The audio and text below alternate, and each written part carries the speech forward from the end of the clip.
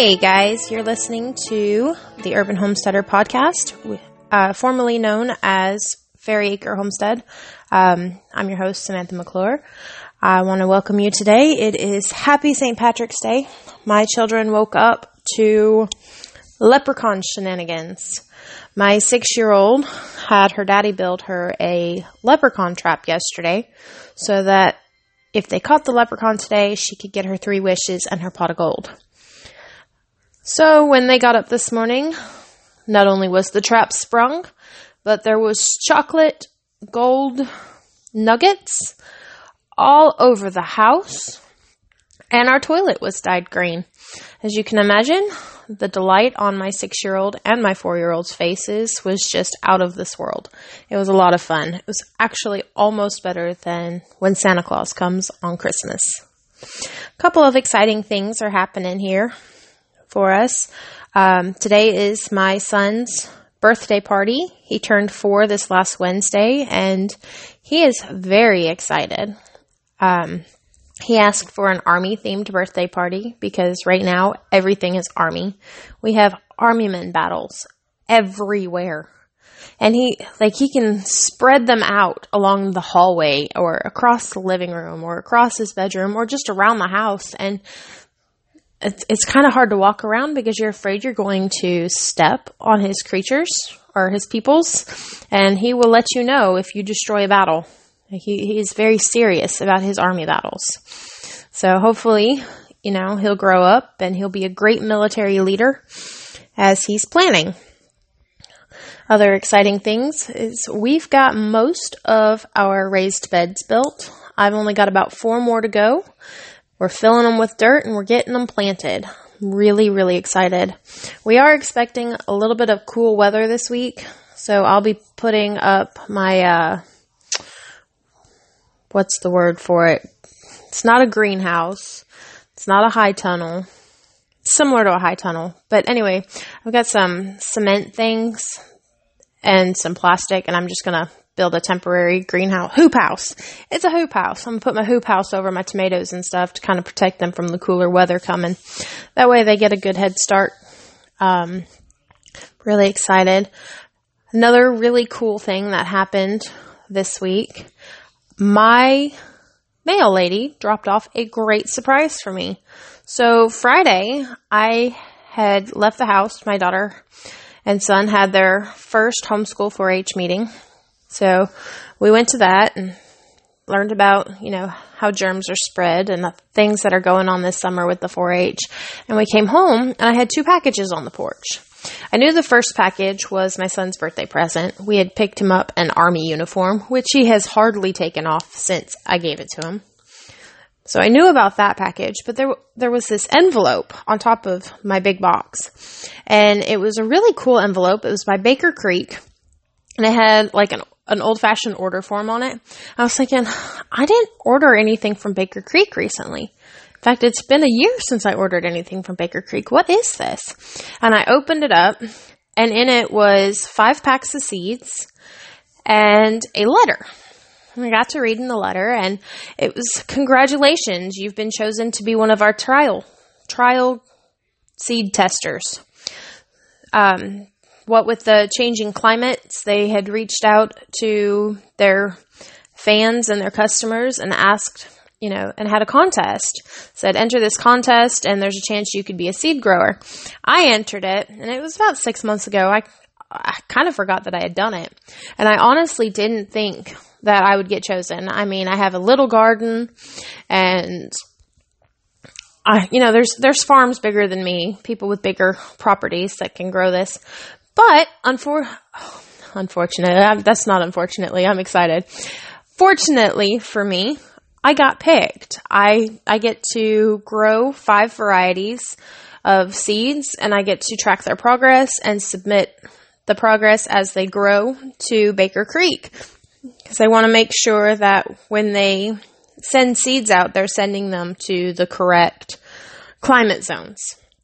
And since the climate is changing, they need to update their systems. But they sent me some purple-looking green beans. My kids are very excited about. Apparently, they turn bright green when you cook them. And they sent me a Chinese green called tatsoi. I may be mispronouncing that. But they sent me a Chinese green called tatsoi. And I've got an asparagus and Brussels sprouts and a purple tomatillo. I'm really excited about the tomatillo. I love making green salsa. It's one of my favorites. Now I get to make purple salsa. And I'm sure that it's going to be absolutely delicious. Oh, I'm so excited. I've already planted the tatsoi and I've already planted the purple green beans. So I'm looking forward to trying those and, tracking their progress. Another awesome thing that happened this week, I went to the Farmers Market Nutrition Program training in Columbia. This training allows farmers to accept WIC and senior vouchers. These are programs dedicated to low-income families, helps provide, fresh fruit and vegetables, healthy eating. Anyway, while I was there, I was probably one of the very few urban gardeners. Most of the people that came had large farms, were, farming at least 5 acres or more. And there's me, who's gardening on maybe less than a quarter. I don't have much that I can do being in town limits. But while I was there, I did apply to, become one of these farmers. Well, acceptors of these vouchers. And I asked the lady who worked for the U.S. Department of Agriculture, if I would qualify since I don't have acres and acres to dedicate to selling. I said, I do grow a largish garden for, what I can, afford. And I sell excess produce to the public. And I wanted to be able to offer my services to those in my community. And she said, well, fill out the paperwork and write on the back what's, your situation, and I'll go back and I'll research it. So I got a call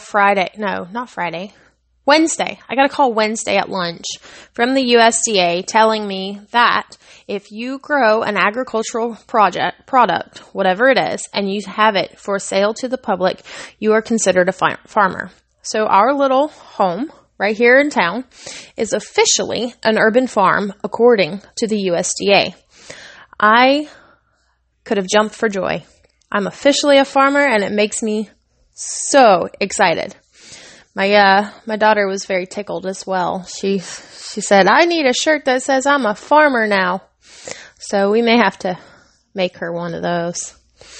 But, it's beautiful weather. Spring has come. Got a couple of days of chilly weather, not much, but for the most part, it's been really pretty. I think the other day it was up near 80 degrees. It was hot. I know that. It was very hot. Thought I would take a chance and go hiking and do some mushroom hunting. I had great expectations that we would find some morel mushrooms. Unfortunately, the last 2 hikes that I went on, I have had no such luck, and I'm kind of disappointed. I had some really promising areas that, followed every rule in the book, except nothing was there. So we decided that I may do some more hunting, but for the most part, we're going to wait till later on in the year, about June or July, and start hunting for other edibles, as morels may like just a little bit cooler climate. So about an hour north of us might be the best place to start looking. But that's okay. You can't have everything, though it would have been really, really awesome. I mean, my husband said he found a morel mushroom down in South Georgia. I of course, got onto him for not picking it and bringing it home. But, it is what it is. Now he knows next time he finds them to bring them to me. Not a whole lot going on. Chickens are finally picking up their laying. I've got eggs coming out my ears. I cannot sell them fast enough. I don't know what to do with them all. I've got baskets littering my counters. And it's great. And here we have more chickens on the way. We bought an incubator about 2 weeks ago. And we put a couple eggs in it for myself and for a friend. And we're hatching those eggs. And I'm kind of excited. We're about 2 weeks in. We should be getting baby chicks not this coming week, but the following Monday or Tuesday if everything goes well. And then a friend of mine, who also happens to be our county extension agent, is giving me a couple of other baby chicks called Lavender Orpingtons. They're kind of a purplish chick, and I'm really excited. My husband, of course, keeps rolling his eyes. Why do you need more chickens? Well, if I want to sell eggs, or my daughter wants to sell eggs to the public, we kind of need more than 6 dozen at the market. Because we're getting about a dozen eggs a day. I'd love to have at least 10 dozen eggs available every weekend at the market. So we're working on getting ready for that. In fact, our farmers market begins May 18th. And while I'm the one that's, running it and planning it, that's a lot of work. It feels like it's coming so fast. I've got so much to do before then, and I'm hoping that I'll have a good bit of produce that I can sell at that time. 'Cause, what's a farmer's market without produce? I'm reaching out to farmers, trying to get, people signed up and ready to go. So far, it looks like we're going to have a great Thursday evening market, and I'm hoping we'll still have a good Saturday morning market. I don't know what to expect because we've changed some things this year. I don't really have a whole lot more going on. I'm getting ready to teach a couple of workshops. I've got a salve crafters workshop where all of my students will make 2 salves from pre-infused oils at the shop, and then they will make herbal packs to take home and infuse themselves for a future herbal salve. It'll be a lot of fun. It's about an hour and a half class. Everybody will learn something. We'll learn the benefits of some good healing herbs for the skin. And that's April 5th. And then April 16th, I'm having a workshop on fire cider. That stuff is amazing. I didn't buy it. I made some. I bought the ingredients to make some, and it will definitely knock your socks off. That stuff was hot, even with the honey in it. Cleared my sinuses just smelling it, so I know it's got to work somewhere. So I gave some to my best friend when she was sick, and she thought I was trying to kill her, which, is hysterical, but I would never try to kill anybody, just so you know. Though my husband regularly thinks that I am trying to kill him. Yeah, it's funny. Well, since I've talked to you a little bit about some of the things that are going on, let's talk about the time of year and what there is out there right now. So it is still kind of early for, your produce, unless you've been overwintering things in your greenhouse or you've got some winter crops going. For the most part, most of the vegetables that people eat won't be ready for a while. So let's talk about some of the things that you can go out and forage right now, probably in your own yard, that you can cook up and have for dinner. Everybody's familiar with the dandelion. It is blooming everywhere right now. I've seen entire fields just yellow in dandelion, and my yard is one of them. Absolutely love it. Yard's finally drying out, so we may get to cut the grass, but for a while it's been pretty wet and yellow. But yeah, pull up them dandelions. If you get them before they bloom, the leaves are not as bitter. But otherwise, just boil them a little bit and throw in some salt. You got yourself some dandelion greens, and those are good for you. Other great things that are going right now. Yesterday, I went hiking looking for morels and ended up harvesting a bunch of stinging nettle. I, of course, harvested it economically. I only took a little bit from every spot, not a whole lot. And I'm going to be dehydrating those to make tea because I really like nettle tea. I find it very calming to my stomach. But you can also cook it. If you boil it, it will deactivate the little fibers that cause it to sting you. So just cook it. But like I said, I like it in tea, and it is growing beautifully right now. I found one of the creeks that we like to walk was just covered for miles in stinging nettle. And it is beneficial to wear, long pants and boots and long sleeves and wear gloves when you handle these, because it's not the most comfortable thing to get stung by. But should you get stung by it, there is a weed out there that generally grows along with stinging nettle called jewel weed. Just chew it up and make a poultice out of it and stick it on the stings. It should neutralize it. Other great things is the violets. My yard is got little dots of purple all over it. Of course, my collection isn't nearly as pretty as the selection at my best friend's house, because she has the most beautiful violets just growing wildly in her yard. I don't know why her yard is so special, but I don't get them. But the violets are great. You can make tea, you can sugar them and candy them, or chop them up or cut them off the plant and toss them in a salad and have a pretty floral salad. You want the pretty purple blossoms. They're so pretty right now. In fact, where we went hiking yesterday was loaded in violets. If it wasn't one of my favorite flowers to look at, I probably would have picked some to bring home and candied them. Because who doesn't want a pretty cupcake with a violet on it? Especially wild violets. I mean, they're gorgeous. Of course, there's also plantain. I wouldn't necessarily say that, to eat it, but you can chew it up a little bit if you've got a cut and put it right on the cut, and it'll help, stop the bleeding and healing it. Other great things that I've seen blooming. My comfrey is coming up. It grows wild for me. It's very wild around here, and it's coming up. It's a great nitrogen fixer. Also good for the skin. Dead nettle. Dead nettle is everywhere. I am sure you have seen it. It's in the mint family, so it has the square stem, and it's got the leaves that are opposite of each other. And at the top, generally you'll notice that the top leaves kind of have a purple hue to them, and they got little purple flowers. Dead nettle is a great salad addition.